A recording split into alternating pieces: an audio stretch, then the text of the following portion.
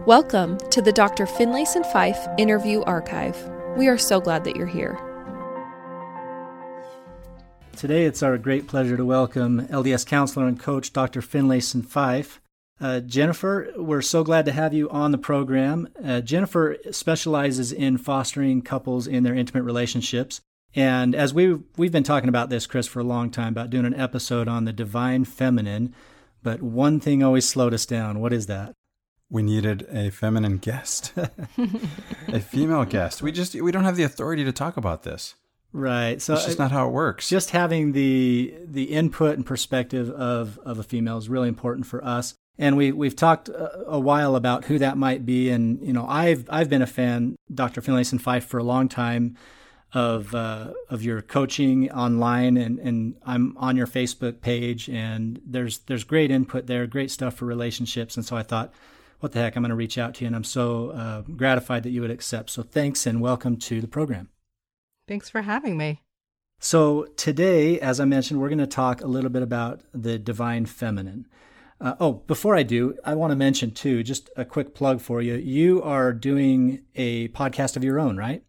Yeah, I've been on a lot of people's podcasts, so that's an archive that I have. But then I just started my own podcast several months ago called Room for Two, where I am doing couples coaching with couples around relationship and sexuality issues. So, of course, the couples are anonymous, but it allows people to listen in on the very common marital challenges that many of us face in our intimate relationships, and allows people to listen to my input on those struggles. And so it gives people a way to understand how they're participating in their challenges and what they can do to change them. So it's been very fun and well-received podcast. And how would they find that? Just on all the big podcast providers? Yes. Well, actually, because it's a subscription podcast, you can find it on my website. If you go to finlaysonfife.com, you'll see the podcast there, and there's more information about it. And, you know, so you can subscribe there, but then you can get it on all those podcast feeds. So we are talking about the divine feminine today. And, you know, this is a topic that is probably pretty popular lately. I would say there's a lot of people talking about this. I'm not sure what spurred this groundswell of interest in the divine feminine. There's probably some overlap or carryover from those interested in this topic of Heavenly Mother, which is more heavily discussed in Latter-day Saint circles these days. But what, in your view, what are the dominant attributes of this idea of divine feminine? Yeah, so I think, first of all, just to kind of give a little context here, I think that as human beings, well, first of all, in Taoism and other philosophies, there's been a recognition of a kind of fundamental tension or fundamental differences in approach to life. And I think it has something to do with our biology, like the right and left brain, and different tendencies in how we process information, how we act and engage in the world. And so I think because women tend to be more towards the feminine intelligence, or what is in Taoism called yin, and men more towards the masculine, or what is called yang, there is the central tension. It's often a part of attraction. It's often a part of desire, that we're drawn to that opposite energy, or the energy where we're not as strong. So what divine yin is, or divine feminine, is more this sort of expressive, compassionate, collaborative, reflective, accepting tendency, the more receptive, intuitive. So it's more free-flowing. Just as a contrast, divine masculine is more about sort of structure, logic, action, firmness, loyalty. You know, that's more the kind of the constant. And the divine feminine is more the expressive or the moving elements of our intelligence and of our humanity. And so that's kind of capturing some of the, and then one other thing I would say, and we can talk about any of this more, is that there's immature versions of feminine and mature versions of the feminine energy, just as the same with masculine. There's immature masculine and mature masculine. And so I think it's interesting that there is a renewed interest. I think in some ways that has a lot to do with, like, in the 1950s, for example, there was a lot of focus on what men are supposed to be, what women are supposed to be, very rigid ideas around masculine and feminine, very gender determined ideas that really limit men and women. They're immature. And then I think in the 70s with feminism and, just more anti-authoritarianism, which has been part of our culture in the last few decades, I think there's been much more, like, it's all open and fluid and so on.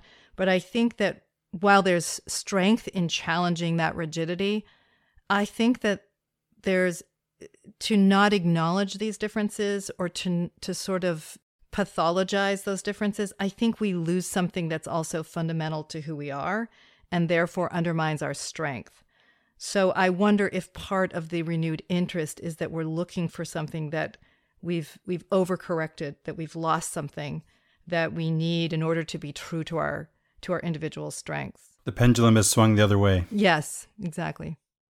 And you talk about the individual nature of these archetypal characteristics, where I think a lot of people get tripped up or hung up on is this idea that if I develop any of these characteristics as a man of the divine feminine or vice versa as a woman of the divine masculine, that somehow I'm betraying myself, my nature. Right. And I think that's not the right idea. In fact, I sometimes prefer to use yin and yang because you don't get in this idea that as a woman, I must embody only the feminine, or that somehow I'm being, like a man if I have masculine traits. I think that's not helpful. I think that if you think about Christ, he captures the divine masculine and the divine feminine.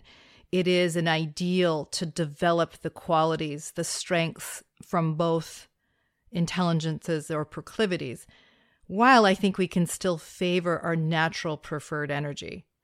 And I think some research suggests that about 80% of women and 80% of men prefer that, or are stronger towards their natural, the feminine for the female, the masculine for a male. But as you develop, these are additive. This is not about, you can only have one set of characteristics. You want to be able, if you're a man, to be assertive and strong and determined, but you also are going to be lacking in your life if you don't develop those feminine qualities of being compassionate and receptive and thoughtful and reflective on your life. Just as with a woman, you want to also be capable of, fluidity and flexibility, but you want to also be able to be, able to be determined in your life or create a mission in your life. And so these are, as we develop, you often see as men and women get older that they start to develop more of the qualities on the other side. My dad became more compassionate, open-hearted, more emotional even as he got older. He was more thoughtful. He would cry more easily. My mother started her own business. She'd never done anything like that before, raised children, but then my dad was supporting her in what she was doing.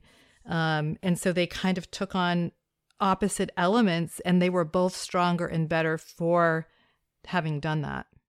Do you think that there's any relation between the idea of incorporating both the masculine and feminine, or the yin and yang, and Christ in relation to his perfection? Mm-hmm. Is that what perfection means? Yeah. So I have talked quite a bit about perfectionism in some of my teaching, and a lot of us have this limited idea that it means being flawless. And I think that comes from in Christ's time, perfection actually meant whole. And I think Christ and our theology, our LDS theology, is very much around growth into a developed being, becoming whole, developing our intelligence, becoming capable. After the Industrial Revolution, perfect started to take on the meaning of flawless, that it wasn't like an artisan who completes their art, but more that a machine has produced something and it's without flaw. And so that's kind of tapped into a lot of our kind of immature thinking that in order to be worthy or to have value, we must be without flaw, or imperfection, which I don't think we'll ever be. But to be whole is our goal, not to be, without vulnerability or limitation. It's actually a teaching that's gaining some traction within from the leadership of the church as well. I mean, someone in a recent general conference talked about the meaning of telos as complete rather than perfect, right? And so this idea it's gaining some traction, and it has a lot of validity. Now, you mentioned something that I love, is maybe replacing feminine and masculine, although we're going to continue to refer to them in this episode as divine feminine, with yin and yang.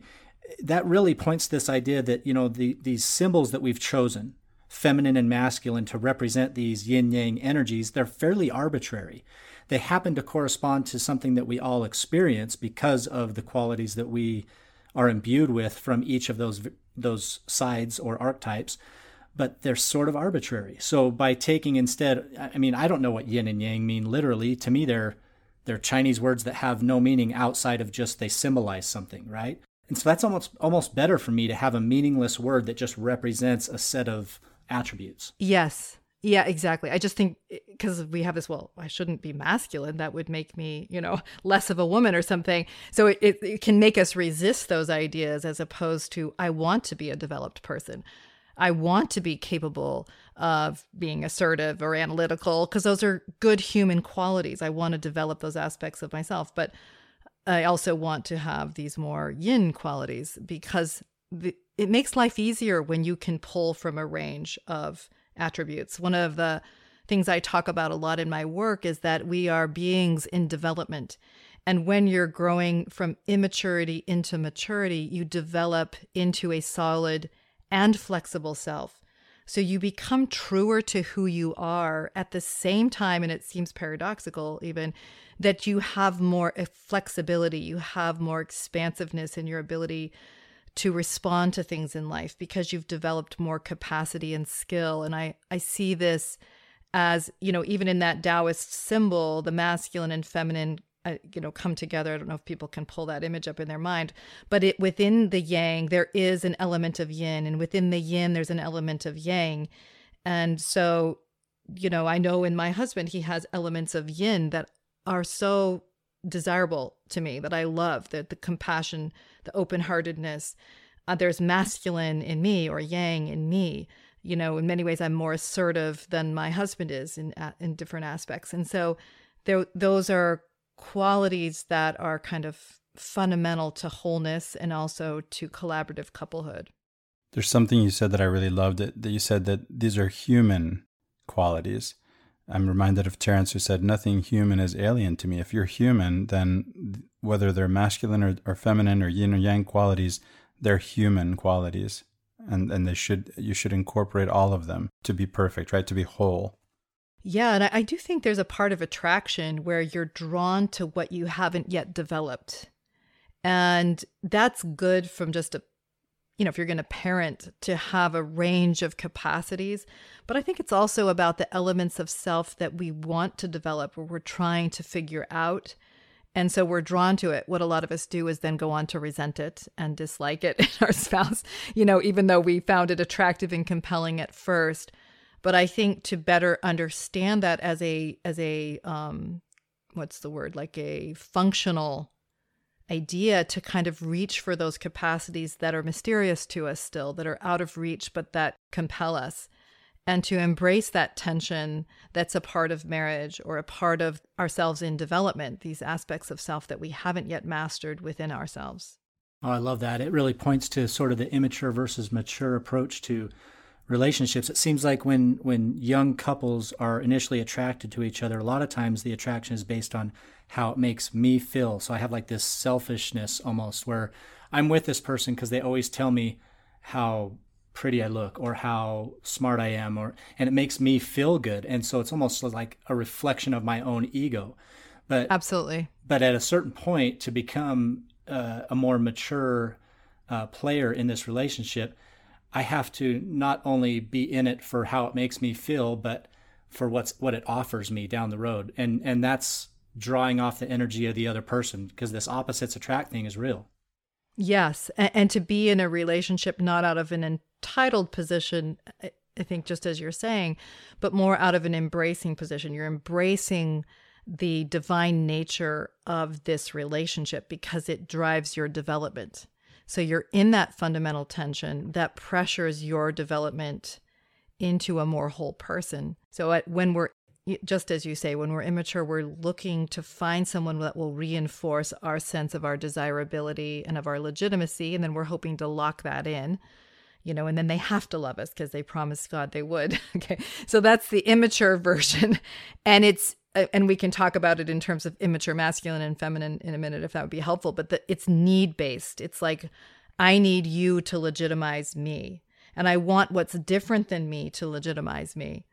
Rather than, and then what happens is that breeds resentment, because that won't legitimize you. And, when your partner does things differently than you and they don't legitimize or like the way that you're different than them, you can think something's wrong with the marriage, wrong with your spouse, wrong with you, and resent it, as opposed to, no, I locked in a system that will pressure my development to understand what I don't yet understand, to develop more flexibility, to develop more compassion, to develop more ability to hold my own in the best sense in a partnership, right? These are things that in order for that partnership to thrive, a kind of development must happen within the individual for the collective to thrive.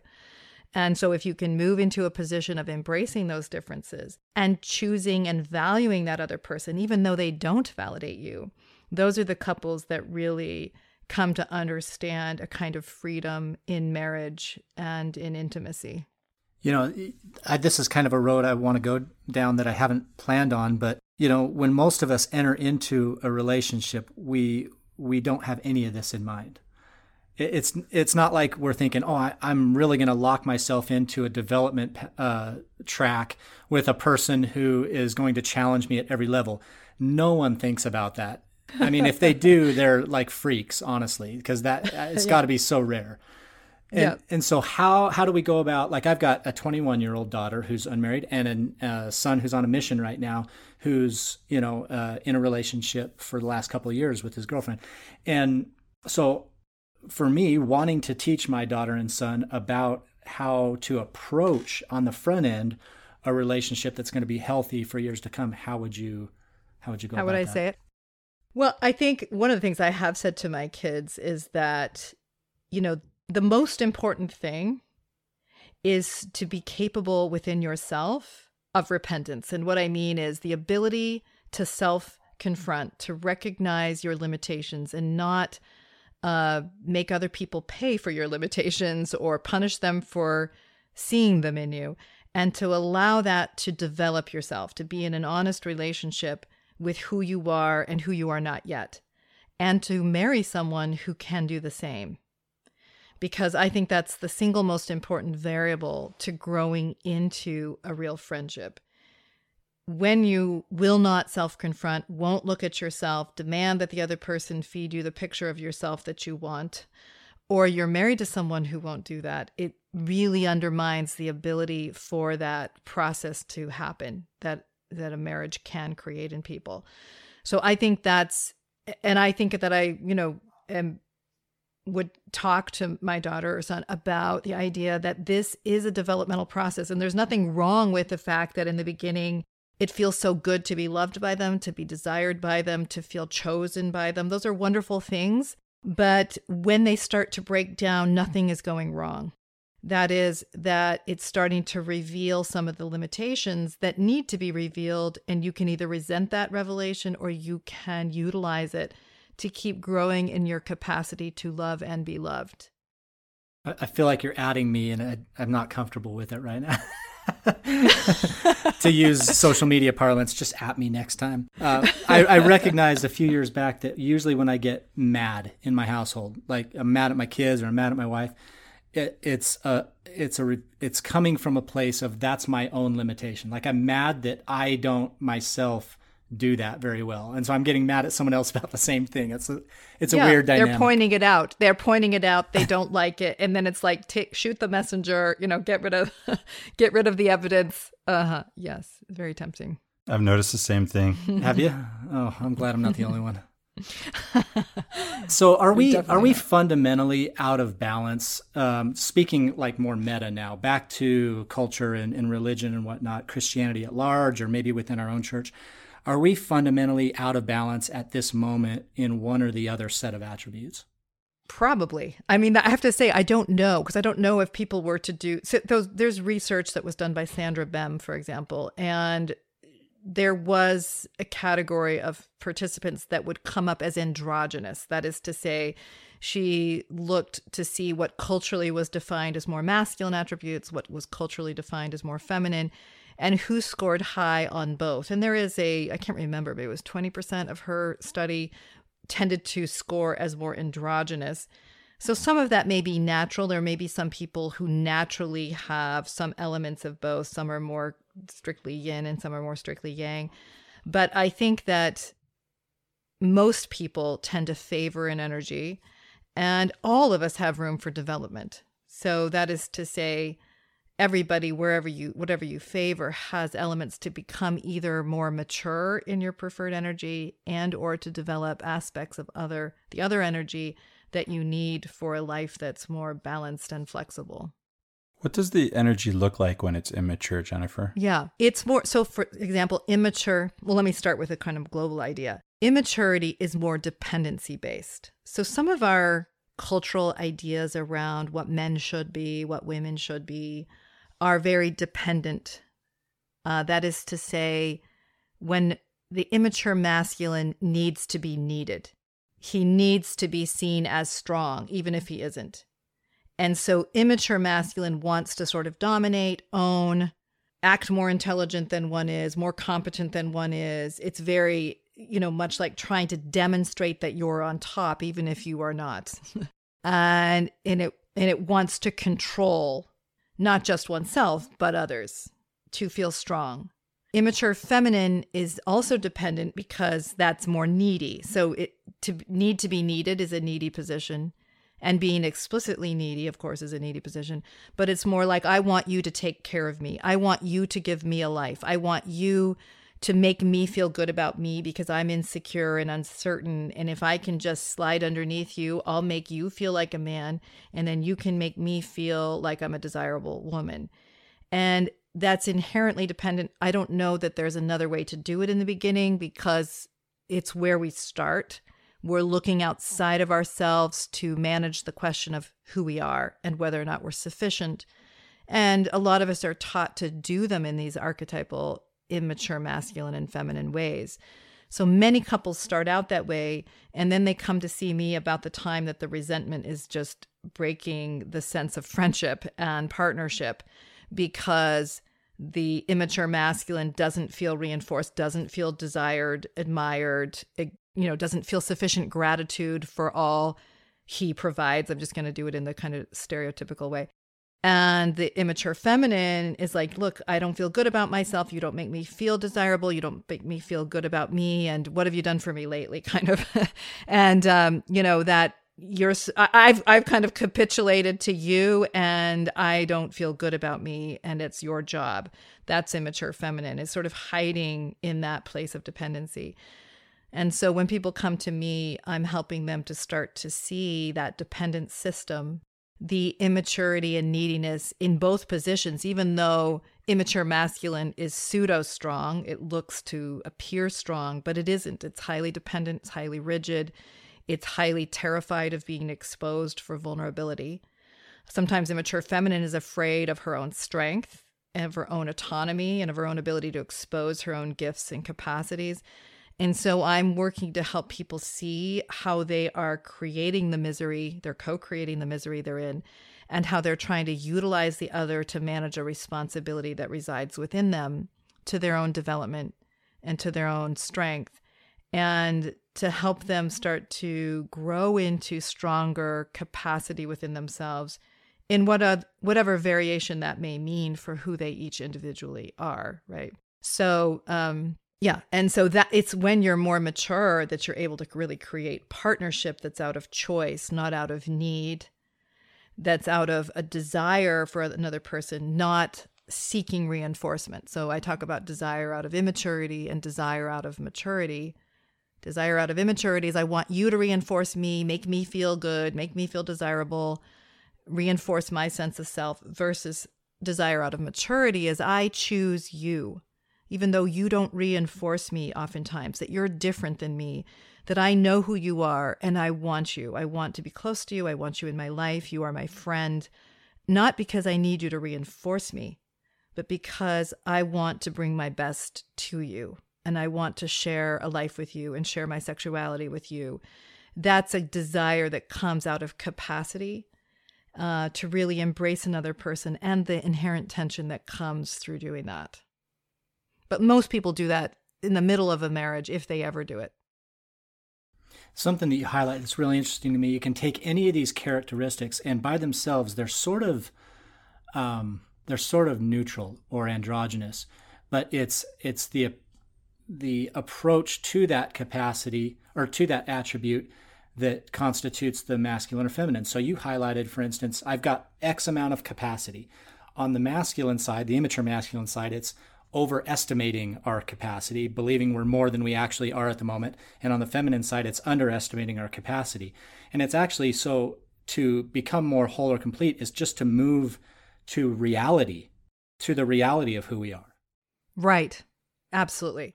That's why you call it repentance, right? It's about turning and seeing things the way they are in a new way, right? And which in this case is the way they are more realistically. And that's like, if I have a kind of mantra that captures, the work I do with couples is the truth sets you free. The part that got edited out is the truth makes you miserable first, then it sets you free. So dang it. You didn't want to lose readers. And so it's like you have to wake up to who you are and who you are not. You have to wake up to reality. And that stretches us. And, a lot of times feminism has highlighted the abuses of immature masculine, right? Which is absolutely true and on point and something we need to see. But also, I think sometimes what it's underarticulated is the upside of immature feminine. And I don't mean it's a true upside. It's like there's a reason why women have sometimes been collusive in that arrangement, because you don't have to grow into your strength. You don't have to be exposed. When Christ talks about the parable of the talents, it's like it's easier to kind of not develop, not grow, sometimes to hide that capacity, maybe as the immature feminine, because you've learned that you should be small to be desirable. I certainly remember that idea and that fear that if I really were to show my strength, maybe a man would not want me because I'd be a threat to his sense of capacity. And, and I had to kind of say that I would rather not be partnered if I have to be small to be in a partnership. I'd rather be who I am and be true to myself and find somebody who that is not threatening to. And I'm really glad I went that route because that's the only way you can have a marriage that's really happy, because the happiest people feel free to be themselves and to expand themselves in the context of marriage. One of our vulnerabilities is the prioritization of the masculine over the feminine. And I think this has happened in church culture, but it's happened in the larger culture. It's certainly there in Western culture. It's a danger, like in marriage, if there is a hierarchy of whose vote counts most, right? Because if we really put it as we are truly equal with difference, with different qualities, and there's a fundamental tension to that, that's where I see true goodness and development emerging. It's when you try to handle the anxiety of that fundamental tension by creating hierarchy within the couple that you really damn the progress of that couple. You really interfere with that marriage thriving. There's damnation. Or a community thriving. There's damnation as we usually talk about it, Riley. Absolutely. As this actual epistemological concept, something that's happening to you that isn't this metaphysical or ontological thing that comes from God, but something that you're actually experiencing. Creating. Yes, creating for yourself, exactly. Christopher, in kind of preparing for this show, we reached out to several of our followers on our Facebook page with Latter-day Peace Studies. We reached out to friends and neighbors because we felt like, Dr. Fife, this was an opportunity for us to, really stretch the boundaries and open our minds about this with you. And we got some interesting feedback. And I don't know if this is a great time to do it, but Christopher, what do you think about introducing what your sister shared with you? So when I asked my sisters if they might have any questions for you, Jennifer, one of them said, I love how that sounds, the divine feminine, but I don't know anything about it. Maybe a question would be why? Why don't I know anything about that? It seems, being a woman, that I probably should. Yes. We need more of that divine feminine. I think it's a way that we are damning ourselves, to use that idea, as a group by not making those qualities more explicit and more elevated within our communal thinking of the divine. Of course, it's in our theology, right? The mother God, mother and father in heaven, that we have these parents, that they are an intimate couple, for lack of a better way of saying it, and yet mother is background and silenced, and we don't know enough about this divine feminine. And I think this is very hard on the souls and psyches of many women that I work with, because they're looking for themselves, to go back to the temple. I think many women are looking for themselves in the ritual and see so much masculine, don't see enough of the feminine, the archetypal feminine, don't see enough of the feminine even in as God is represented, right? So I think that this is a way that our theology can evolve, and in my view, needs to evolve, because we do embrace the divine feminine. We have room to develop this more explicitly. And I think, I talked about this recently, but I was in a BYU class when I was a student, and the professor brought some hymns, and I can't remember the origin of these hymns. I can't remember if they were early LDS hymns but they were about Mother in Heaven, and they were written by women or a woman. I can't remember, but we just sang them in the class, and I started to cry. Like I didn't even know how much I needed that connection to my divine mother. And it's like my soul only knew it as I started to experience it and express it. And I think that we are looking for her. I think culturally, women are looking for her. We all need that understanding of what that strength is, because I think, I grew up hearing ideas that, obviously were not revealed ideas. These were cultural attempts to make sense of the silence around the divine feminine. But she's so sacred that protecting her, got her locked in the back. Those kinds of ideas, and which suggests that the most high form of feminine is still weak or dependent or can't handle herself or can't be knowable. And I don't think those are very helpful ideas when you're, as a female, trying to figure out what do you identify with as a version of strength. This reminds me of a poem that I shared with both my sisters and others whom I texted about these, this opportunity to ask questions. And it's from Carolyn Pearson. I'd like to read that. To our mother, remembering that Jesus named his father from the cross and said, Abba, Abba, why hast thou forsaken me? And remembering too that on the kibbutz I learned that even today children speaking Hebrew call their father Abba and their mother Ima, I'm amazed to find in my balancing hands 2 balancing words, and the first speaking of the new word is this, Ima, Ima, why have we forsaken thee? And so that leads me to this other question that is, and you spoke to this already a little bit, Jennifer, but if you could maybe answer this question for one of our listeners, from a friend who asks, is there a difference between the title God and the title goddess? Will I as a woman ever be a god, or is it goddess? Are the titles like man and woman, each having different biology and gifts? Having just read section 137, I wonder at the description from the prophet Joseph. I think this is a separate comment or with a question. He said he saw God on his throne and Christ next to him. Then he mentions male prophets, etc. Since I've read this book of poetry, she was referring to Carolyn Pearson's book, it was glaringly obvious that there was no mention of Heavenly Mother. Why is she absent from all of her recorded accounts of heavenly visions?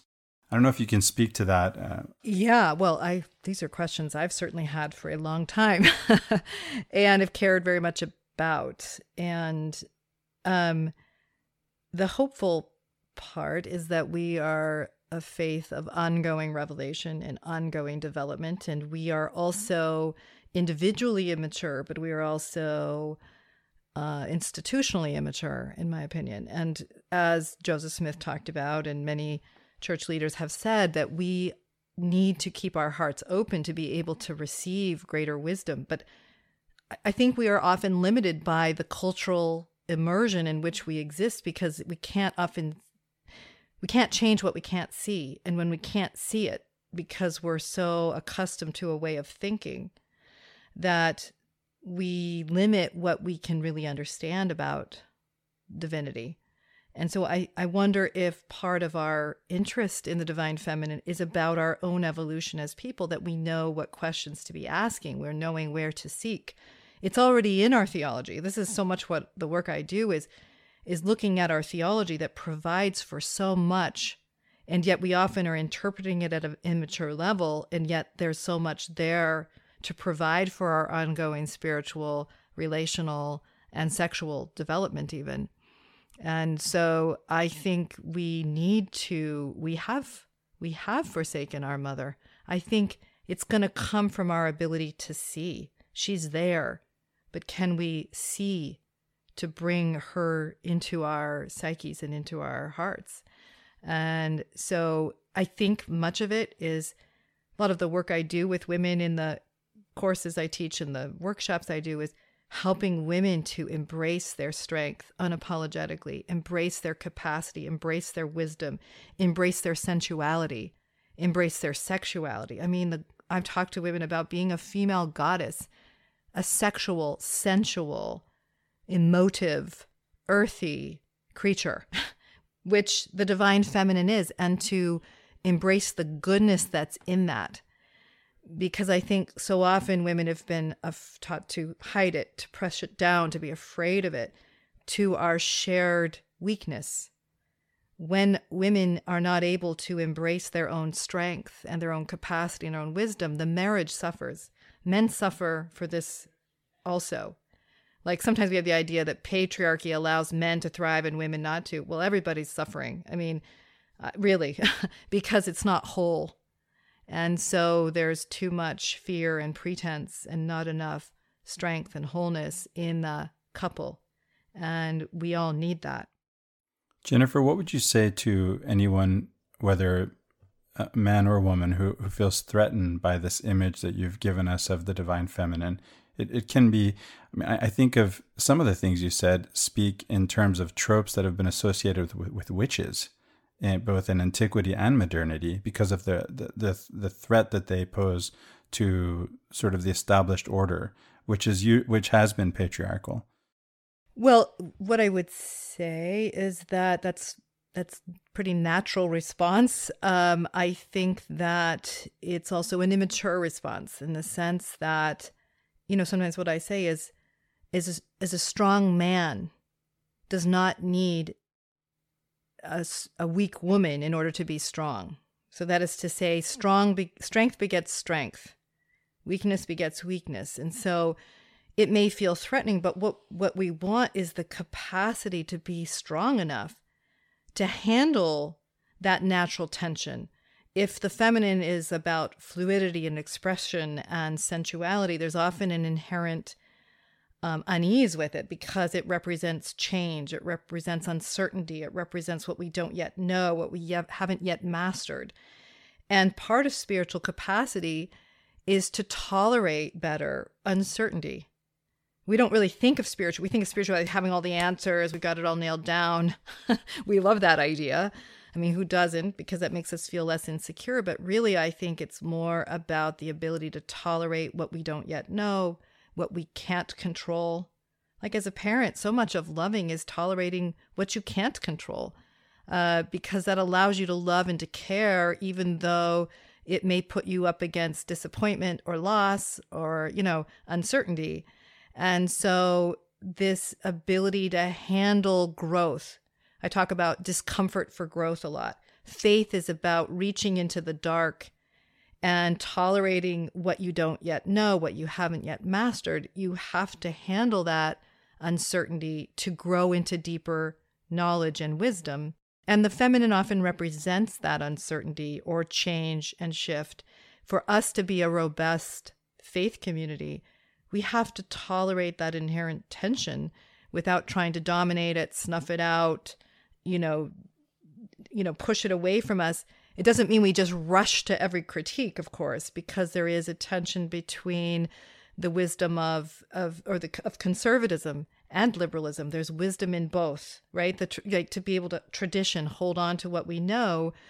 But as I listened to a podcast by Malcolm Gladwell several years ago called Generous Orthodoxy, and he talks about in a couple of different stories this fundamental tension between holding on to tradition, but allowing it to evolve, and that flexibility that we need to stay relevant, to keep thriving. It's always uncomfortable. Growth periods are uncomfortable, but they give us the capacity we need to thrive in those periods of more stasis. And so it's learning to develop the capacity to embrace that tension and that uncertainty. To back up to something else you said, Jennifer, you hinted at the idea that we have to seek Heavenly Mother to find her. And this is, we've forsaken her, as Carolyn Pearson Pearson has said. And so I know that we just finished a study of the Doctrine and Covenants as a church, and here at Latter-day Peace Studies, we podcasted all year on the Doctrine and Covenants. We have so many, all of these revelations that we have, they come from questions. We have so many examples of how the heavens are open to us when we ask questions. So keep asking those questions, guys. Yeah, and one thing too you mentioned is, we're in this immature phase, and that's not necessarily a critique as much as it's just a chronological reality. Like, we've been around for 200 years. There are churches who have already worked through some of the bugs that we're kind of still working through. The beautiful thing about what we have is we've been bequeathed, so to speak, with this endowment of continuing revelation.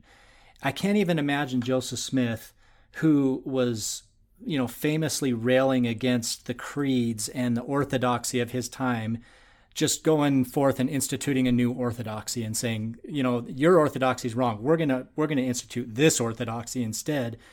That wasn't the model. That wasn't what he was trying to communicate. And in Doctrine and Covenants, Chris and I have talked about this extensively.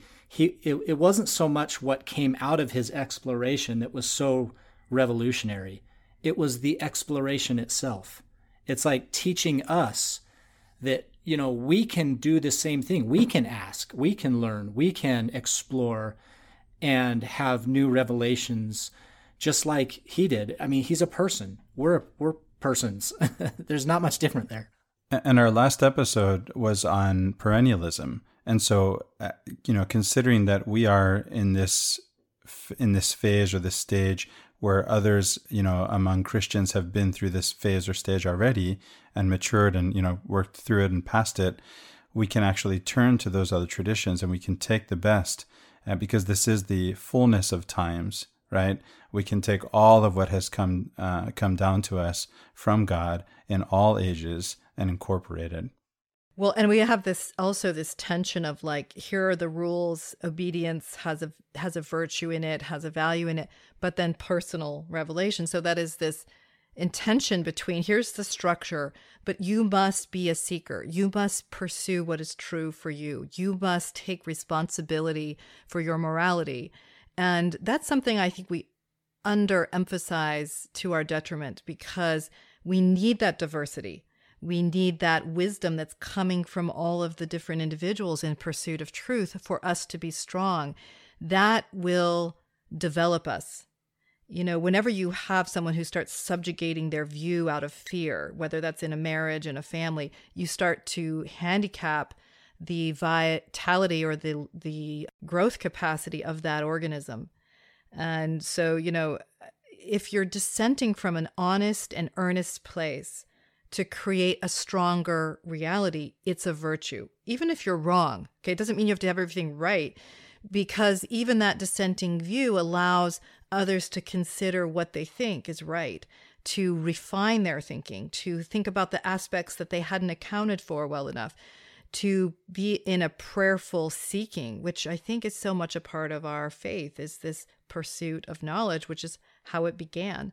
So, yeah, I think that one of the aspects of my faith, as I took it in as in my earliest years was this idea that the truth mattered and pursuing it was good, and that it was a process. So that for me, and maybe it was partly my family's style, but I really saw that as really fundamental to being a Latter-day Saint, and not about just landing at the right answer and getting in a sort of static, kind of rigid position, but to stay open and pursuing of true wisdom.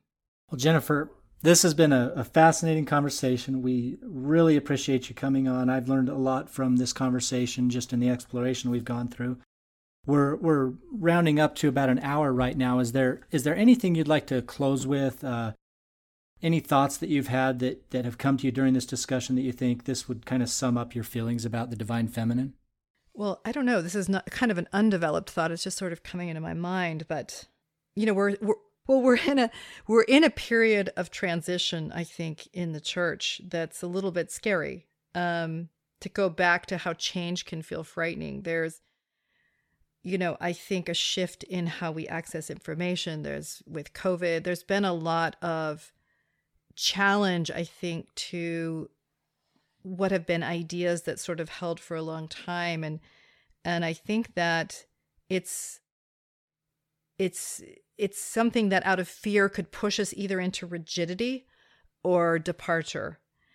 And I'm just hoping that we can stay in that tension to keep evolving as a faith community, that we can embrace the uncertainty, that we can allow it to inform us, to allow us to keep growing and evolving and becoming more divine, to becoming more Zion-like, becoming wiser as individuals and collectively. Because, there's so much good here and so much room for us to grow. And so I do hope that we can stay invested in our individual ways in continuing to develop and contributing to the development through our honest engagement as a community. Amen and amen. I love that. And it really points to some of the work you're doing, especially. Being engaged in this work is another form and expression of leadership that this church desperately needs and has always been there and is now starting to really come to the fore. We really appreciate the work you're doing. I know there's many couples out there that appreciate what you're doing for them in trying to counter some of the narratives that have been dominant over the last however many decades. We appreciate the work that the leaders at the top and that they're contributing to the church and to the world.